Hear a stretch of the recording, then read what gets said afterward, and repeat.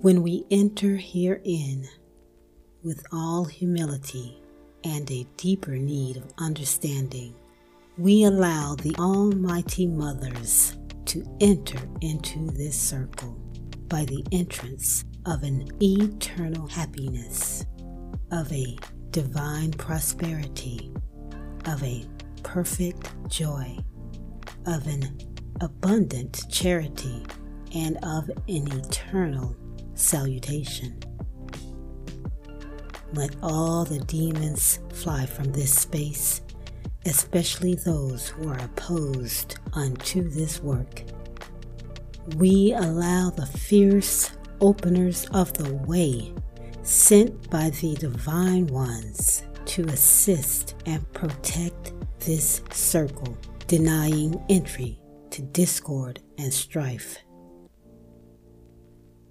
Magnify and extend our capacity for revelation, O mighty mothers, as we walk in truth and righteousness in your most sacred names, and bless our conversation and our assembly.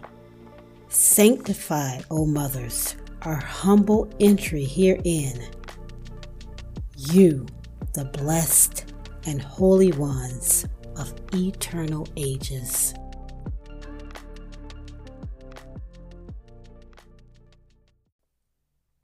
Welcome back. Many of the so-called temples were actually learning centers or universities. Archaeology would place everything under worshiping. But we had great centers of learning. Every time you sit and learn things that will advance your consciousness on all levels, treat it as a classroom in one of these universities. We are just scattered now, so we really have to study and discipline ourselves, or else we're just wasting our time.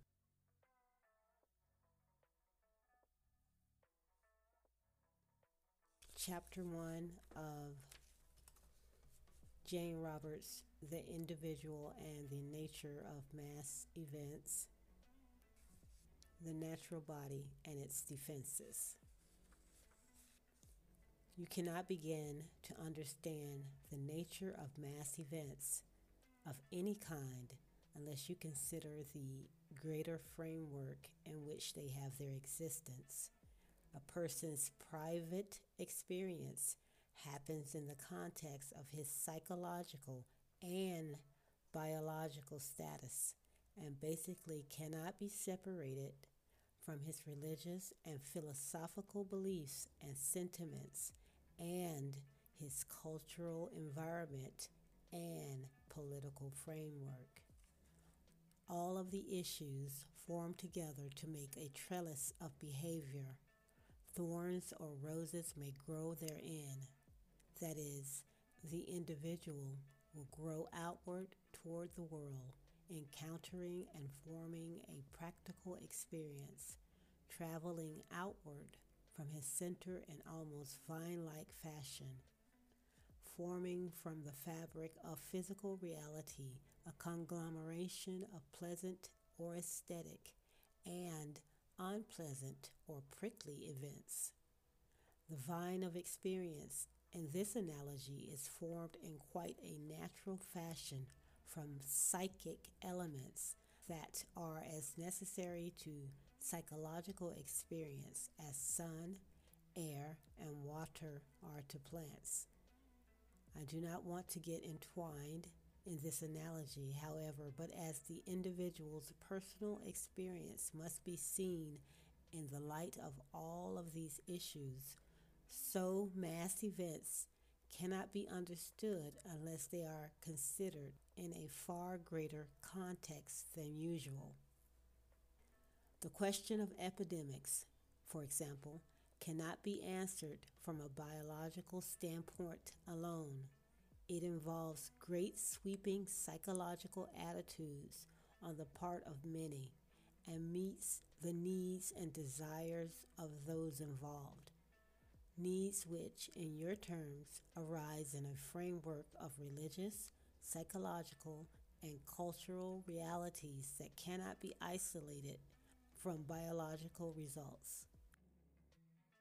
I have thus far stayed clear of many important and vital subjects involving mass realities because, first of all, the importance of the individual was to be stressed and his power to form his private events. Only when the private nature of reality was emphasized sufficiently would I be ready to show how the magnification of individual reality combines and enlarges to form vast mass reactions, such as, say, the initiation of an obviously new historical and cultural period, the rise or overthrow of governments, the birth of a new religion that sweeps all others before it, mass conversions, mass murders in the form of wars, the sudden sweep of deadly epidemics, the scourge of earthquakes, floods, or other disasters, the inexplicable appearance of periods of great art or architecture or technology. What are we experiencing now? What are you witnessing now? Are you witnessing some of those mass events now? We're viewing things separately instead of as a whole. These earthquakes and floods and this mass epidemic did not just occur. These are a buildup of private realities affecting the mass reality on a societal level.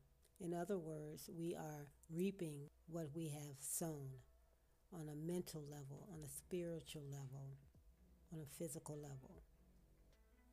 I said there are no closed systems. This also means that in world terms, events spin like electrons, affecting all psychological and psychic systems as well as biological ones. An epidemic, for example, serves the purposes of each individual who is involved, while it also serves its own functions in the greater species framework. When you consider epidemics to be the result of viruses and emphasize their biological stances, then it seems that the solutions are very obvious. You learn the nature of each virus and develop an inoculation, giving each member of the populace a small dose of the disease so that a man's own body will combat it and he will be immune. The short-sightedness of such procedures is generally overlooked because of the definite short-term advantages. As a rule, for example, people inoculated against polio do not develop that disease.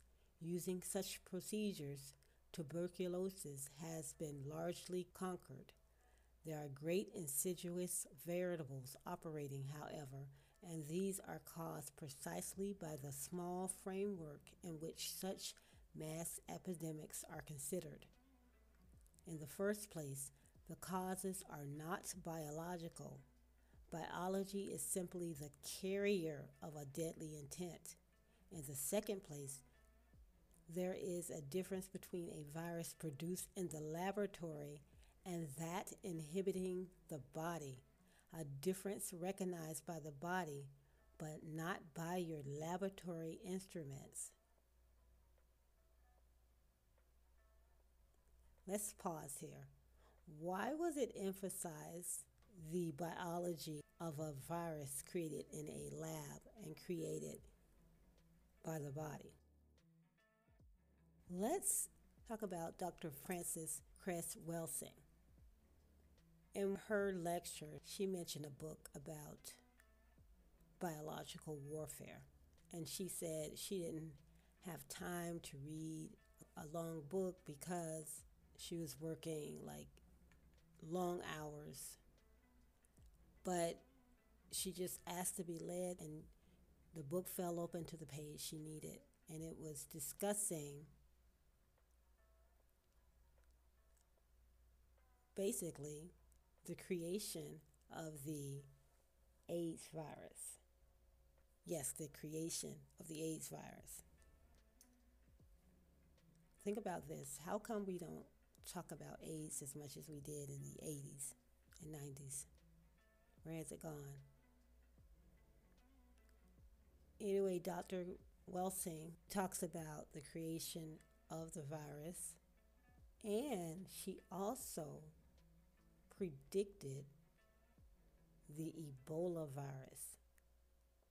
She said it. She said they will be coming out with a virus called Ebola.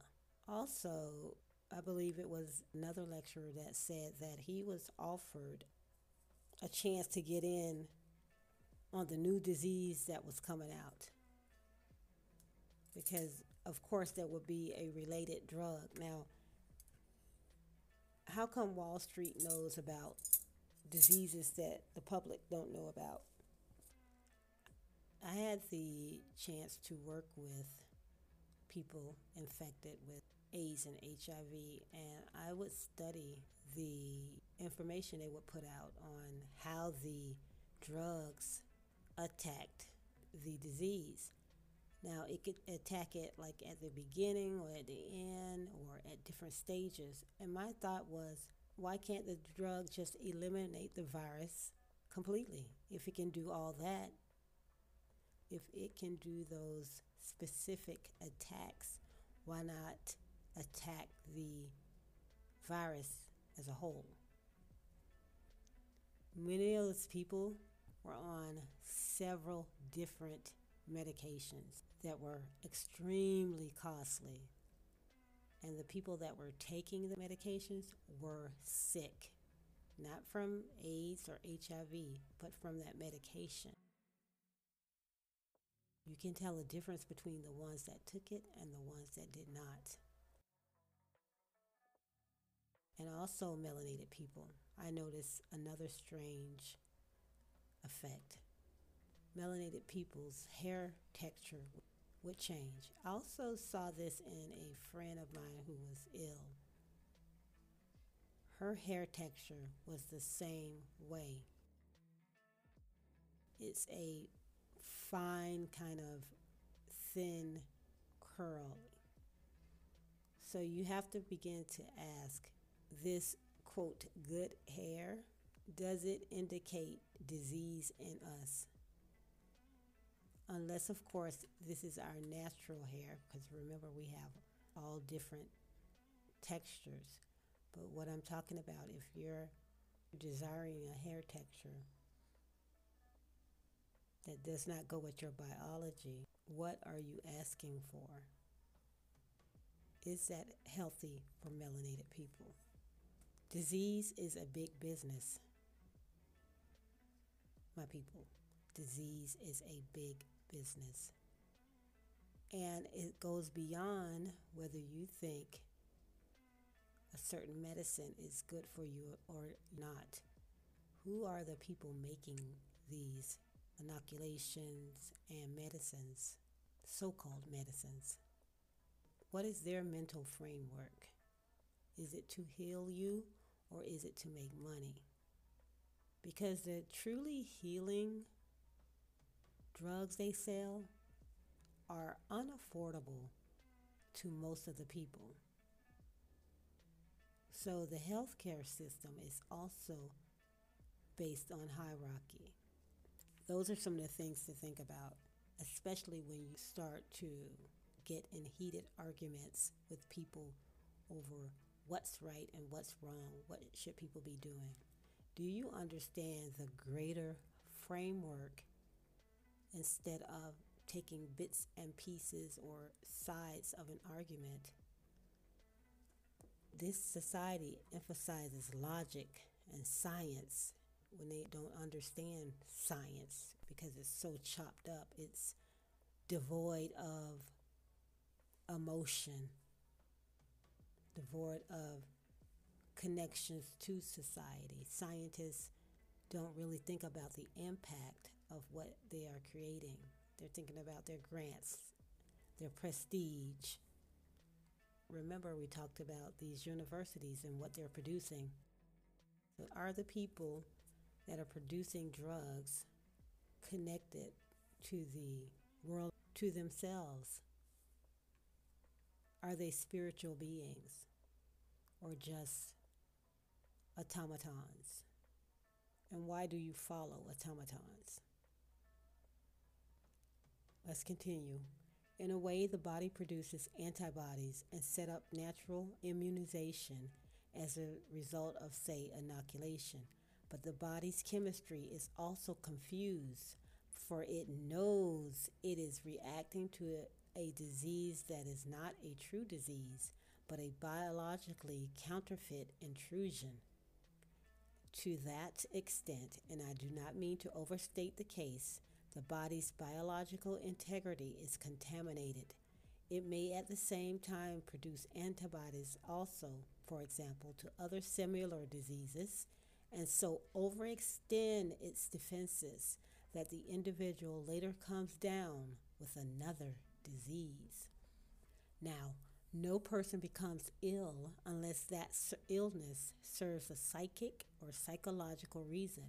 So many people escape such complications. In the meantime, however, scientists and medical men find more and more viruses against which the population, quote, must be inoculated. Each one is considered singularly. There is a rush to develop a new inoculation against the newest virus. Much of this is on a predictive basis. The scientists, quote, predict how many people must be, quote, attacked by, say, a virus that has caused a given number of deaths. Then, as a preventative measure, the populace is invited to the new inoculation. Many people who would not get the disease in any case are then religiously inoculated with it. The body is exerted to use its immune system to the utmost, and sometimes, according to the inoculation, overextend under such conditions. Those individuals who have psychologically decided upon death will die in any case of that disease or another, or of the side effects of the inoculation. Let's think back a couple years ago to 2019, especially. Think back. During this time, did you have any upper respiratory illness, like a cold or pneumonia, something like that, and it was especially bad, or it had you in the bed or was kicking your butt for a while? Remember that? You probably did in 2019.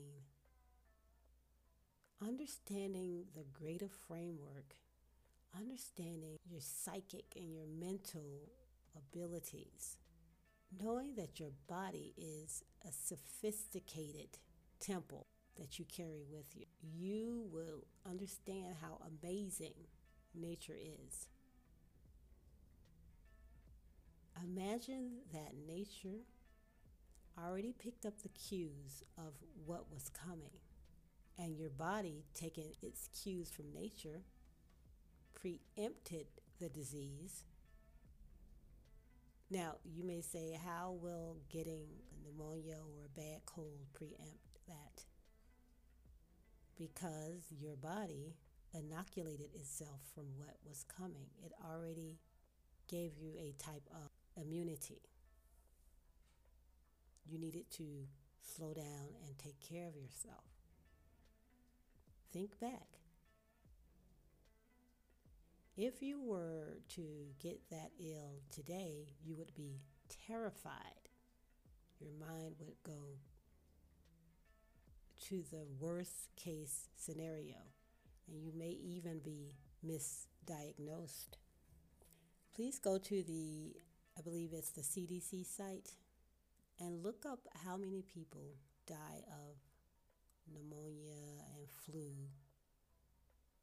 things like that every year. You will be amazed at the number of deaths.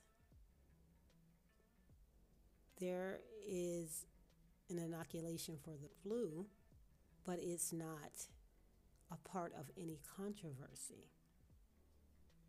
Also, keep in mind that once you're injected with the virus, you're now a carrier of that disease.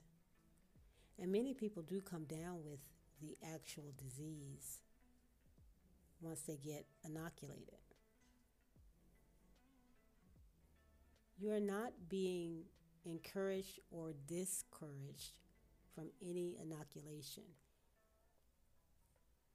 What is being emphasized is that you learn the nature of diseases and how you are affecting your reality and adding to the mass reality. When you understand your beliefs and your body and mass events on a societal level, you will make much more informed decisions that are not based on fear. You will truly do what's best for you. You will not have to argue with anyone. Let's continue. Inner reality and private experience give birth to all mass events. Man cannot disentangle himself from the natural context of his physical life. His culture, his religion, his psychologies, and his psychological nature together form the context within which both private and mass events occur. This book will then be devoted to the nature of the great sweeping emotional, religious, or biological events that often seem to engulf the individual or to lift him or her willy-nilly in their power. What is the relationship between the individual and the gigantic mass motions of nature, of government, or even of religion? What about mass conversions, mass hysteria, mass healings, mass murder, and the individual? To some degree, epidemics and recognized illnesses serve the sociological purpose of providing an acceptable reason for death, a face-saving device for those who have already decided to die.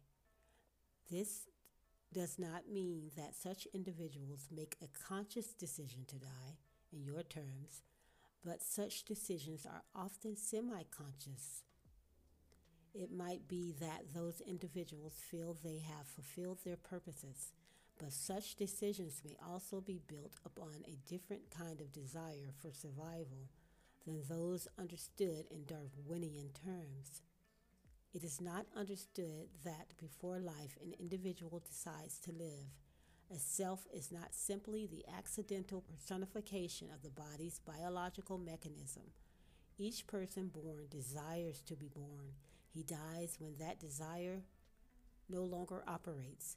No epidemic or illness or natural disaster or stray bullet from a murderer's gun will kill a person who does not want to die. Left alone, the self and the body are so entwined that the separation would be smooth. The body would automatically follow the wishes of the inner self. In the case of suicide, for example, the self is to some extent acting out of the context with the body, which still has its own will to live.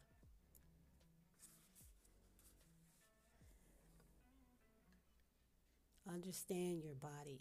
Your body is not separate from you. It is not just a thing that carries us around to be treated like you would your car. You may treat your car better, as a matter of fact. We are whole, and we must treat ourselves as whole. We must think about the long-term effects of what we do. Why are there so many kids with ADHD and things like that? Are those the effects of something we did a generation before? Make study of yourself. Discipline yourself, and you'll know what your body needs. You will stop behaving like a sheep, being led to the latest fad or to side with people devoid of humanity who really could care less if you lived or died. You are just a cash cow. We're going to do something a little different this session. We're going to take a little break, give you time to absorb the first part of the message, and we'll finish with the natural body from the individual and nature of mass events.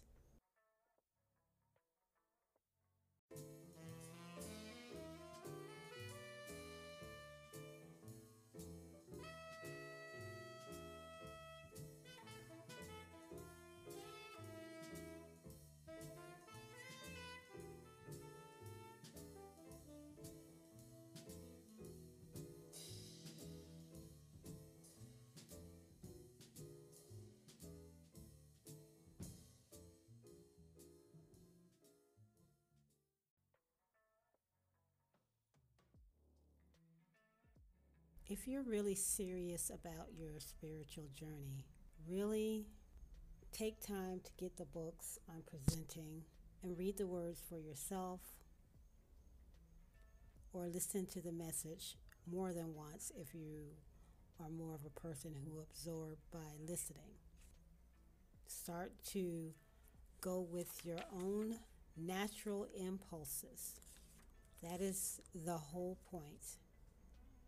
To turn back on your natural intuition and do what's best for you.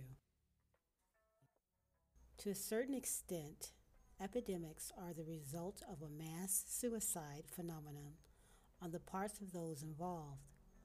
Biological, sociological, or even economic factors may be involved, and that for a variety of reasons and at different levels, whole groups of individuals want to die at any given time, but in such a way that their individual deaths amounts to a mass statement. On one level, the deaths are protests against the time in which they occur. Those involved have private reasons, however. The reasons, of course, vary from one individual to another, yet all involved want their death to serve a purpose beyond private concerns. Partially, then, such deaths are meant to make the survivors question the conditions, for unconsciously the species well knows there are reasons for such mass deaths that go beyond accepted beliefs. In some historical periods, the plight of the poor was so horrible, so unendurable, that outbreaks of the plague occurred, literally resulting in a complete destruction of large areas of the environment in which such social, political, and economic conditions existed. Those plagues took rich and poor alike, however, so the complacent well-to-do could see quite clearly, for example, that to some extent sanitary conditions, privacy, peace of mind had to be granted to the poor alike, for the results of their satisfaction would have quite practical results. Those were deaths of protest. Individually, each victim was to one extent or another a victim of apathy, despair, or hopelessness, which automatically lowered bodily defenses. Individually, each, quote, victim was to one extent or another a victim of apathy, despair, or hopelessness, which automatically lowered bodily defenses. Not only do such states of mind lower the defenses, however, but they activate and change the body's chemistries, alter its balances, and initiate disease conditions. Many viruses inherently capable of causing death in normal conditions contribute to the overall health of the body, existing side by side, as it were, with other viruses, each contributing quite necessary activities that maintain body equilibrium. Let's talk about antibacterial soaps and other antibacterial products. Remember, companies don't care about you on an individual basis. Their bottom line is profit. When you use antibacterial products, you have to understand that all bacteria are targeted. There is no discrimination between healthy and diseased. So you're essentially wiping out healthy bacteria. Soap and water cleans your hands just as effectively or better than antibacterial products. Will you need those products sometimes? Sure. But the way they're used now, it is pure abuse. I see parents whipping it out and using it on their children for anything. What they're doing is sterilizing the child, making them more vulnerable to disease because you're killing the healthy bacteria as well. Are you making your environment too sterile? Your body is not stupid. It can detect things that are harmful to you, but if you wipe out the things that make that detection, you have now weakened yourself. How many parents allow their children to go outside and play in the dirt now? Ooh, that's dirty. How often do you see children getting sick or are weak in any way, mentally, physically, socially? How much air and sunshine are children getting? Parents, even. Are you making things too sterile that nothing can live and grow? Being clean is one thing. Sterility is for the operating room. If certain viruses are triggered, however, to a higher activity or overproduction by mental states, they then become, quote, deadly. Physically, they may be passed on in whatever manner is peculiar to a specific strain. Literally, individual mental problems of sufficient severity emerge as social mass diseases. The environment in which an outbreak occurs points at the political, sociological, and economic conditions that have evolved, causing such disorder. Often such outbreaks take place after ineffective political or social action, that is, after some unified mass social protest has failed or is considered hopeless. They often occur also in wartime on the part of a populace that is against a given war in which its country is involved. Initially, there is a psychic contagion. Despair moves faster than a mosquito or an outward carrier of a given disease. The mental state brings about the activation of a virus that is, in those terms, passive. What is being said here is that something that is passive become active depending on the state of the individual and of the masses. We are a unit. We cannot separate the spiritual, the mental, and the physical, as much as this social system tries to. So, could it be that all the unrest we see, all the devastating floods and other natural disasters, because on a psychic level, people are tired. People are tired of asking for equality, reparations, safe homes, a stable income, security, safety, etc. The imbalance of this world is being demonstrated outwardly under the flag of climate change. Back to Germany, one of their leaders said when the floods happened, we need more time. Time for what? Time to do what? See, many of these people who are in leadership positions thought they would be long gone before all the effects of their actions happen.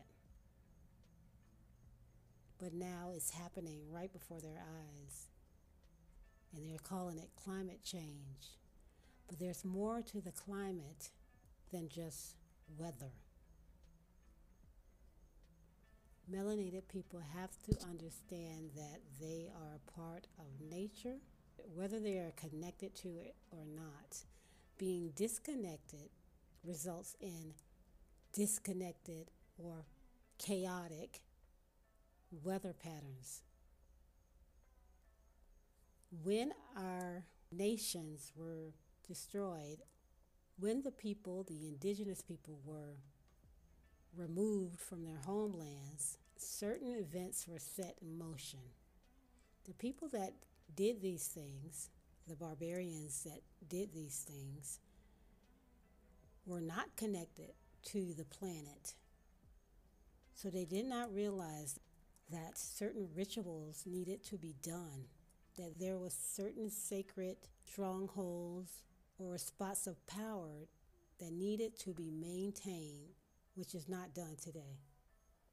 Some churches have been set over some of the sacred sites, but the sacred rituals, rites are not done. What do you do for the planet?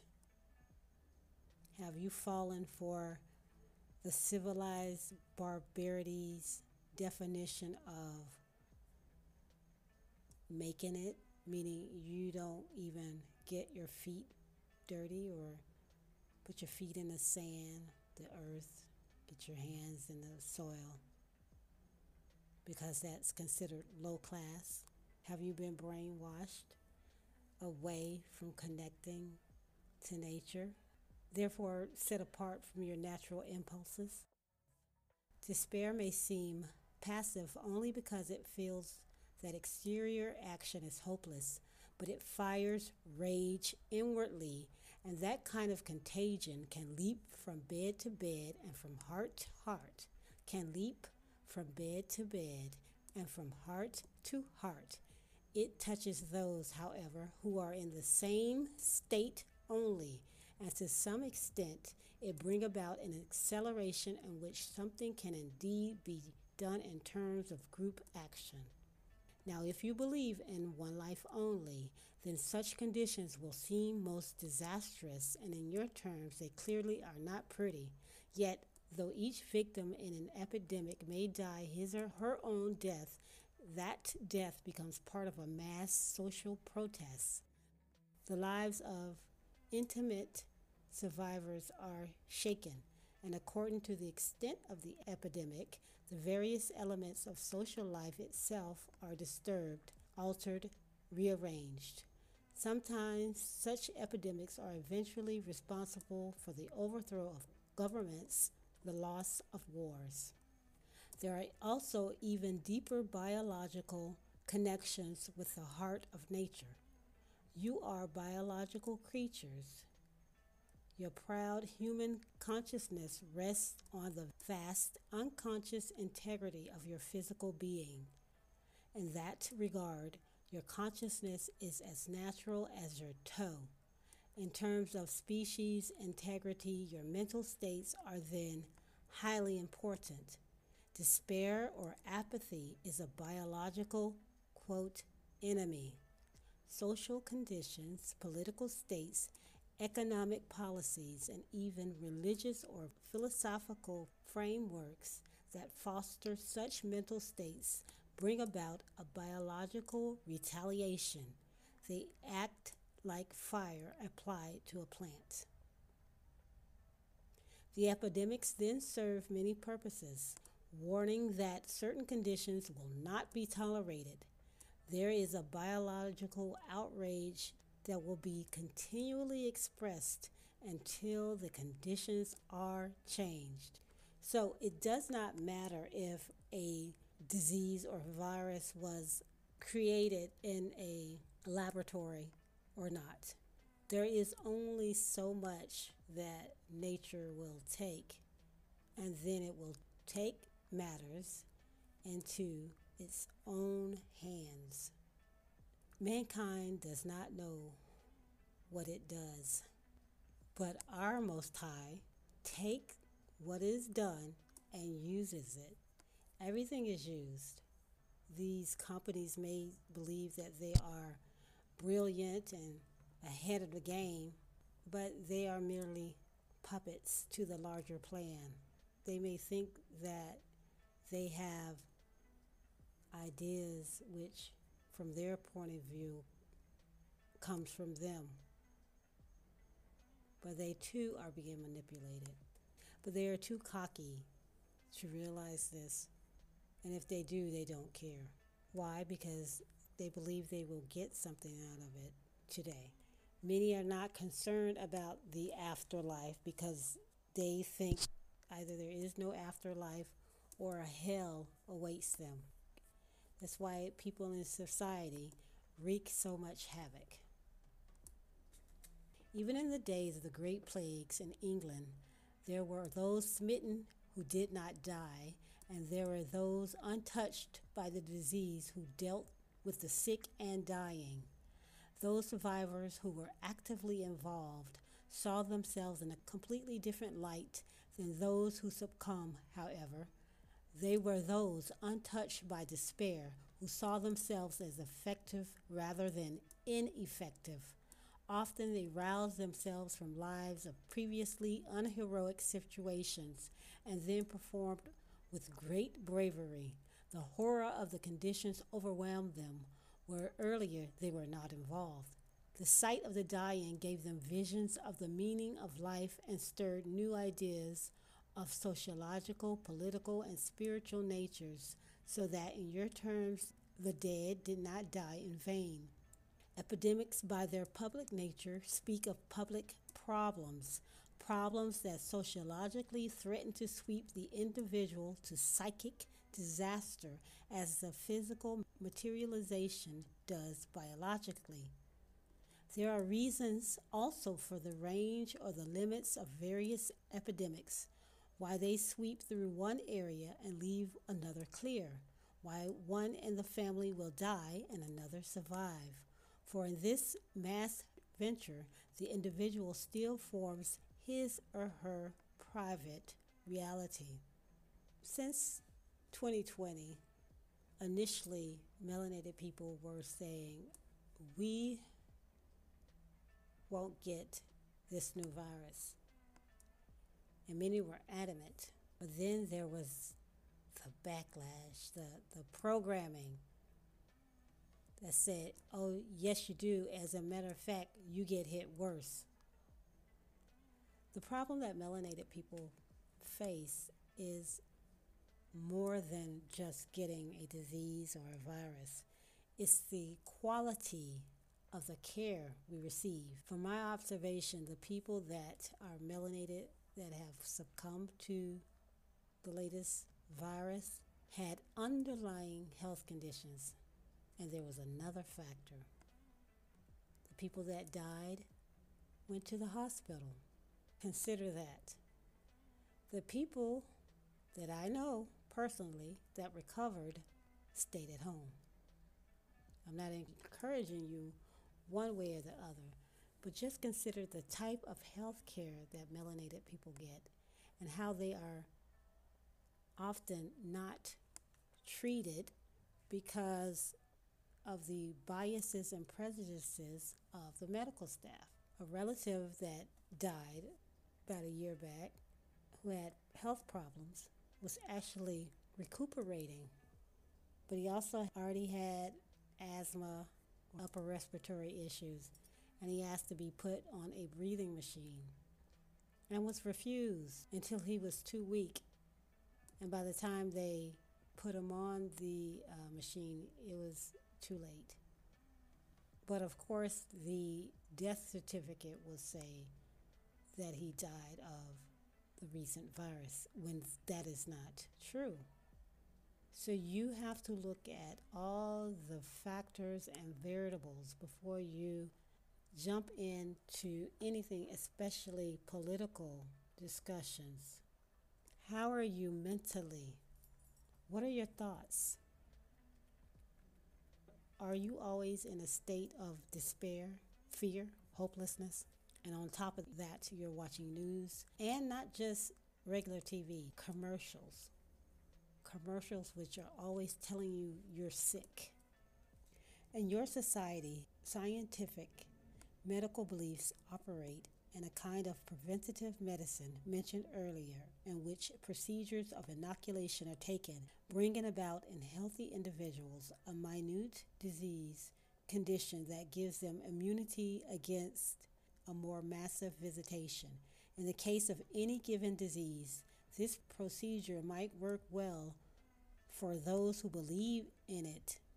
It is, however, the belief and not the procedure that works. I am not recommending that you abandon the procedure when it obviously works for so many, yet you should understand why it brings about the desired results. Such medical technology is highly specific, however. You cannot be inoculated with the desire to live or with the zest, delight, or contentment of the healthy animal. If you have decided to die, protected from one disease in such a manner, you will promptly come down with another or have an accident. The immunization, while specifically effective, may only reinforce prior beliefs about the body's ineffectiveness. It may appear that left alone, the body will surely develop whatever disease might be fashionable at the time, so that the specific victory might result in the ultimate defeat as far as your beliefs are concerned. You have your own medical systems, however. I do not mean to undermine them, since they are undermining themselves. Some of my statements clearly cannot be proven in your terms and appear almost sacrilegious, yet throughout your history, no man or no woman has died who did not want to die, regardless of the state of medical technology. Specific diseases have certain symbolic meanings, varying with the times and the places. There has been great discussion in past years about the survival of the fittest in Darwinian terms, but little emphasis is placed upon the quality of life or of survival itself, or in human terms, there has been little probing into the question of what makes life worthwhile. Quite simply, if life is not worthwhile, no species will have a reason to continue. Civilizations are literally social species. They die when they see no reason to live, yet they seed other civilizations. Your private mental states en masse bring about the mass cultural stance of your civilization. To some extent, then, the survival of your civilization is quite literally dependent upon the condition of each individual. And that condition is initially a spiritual, psychic state that gives birth to the physical organism. That organism is intimately connected to the natural biological state of each other person and to each other living thing or entity, however minute. Despite all realistic, pragmatic tales to the contrary, the natural state of life is one of joy, acquiescence with itself, a state in which action is effective and the power to act is a natural right. You would see this quite clearly with plants, animals, and all life if you were not so blinded by beliefs to the contrary.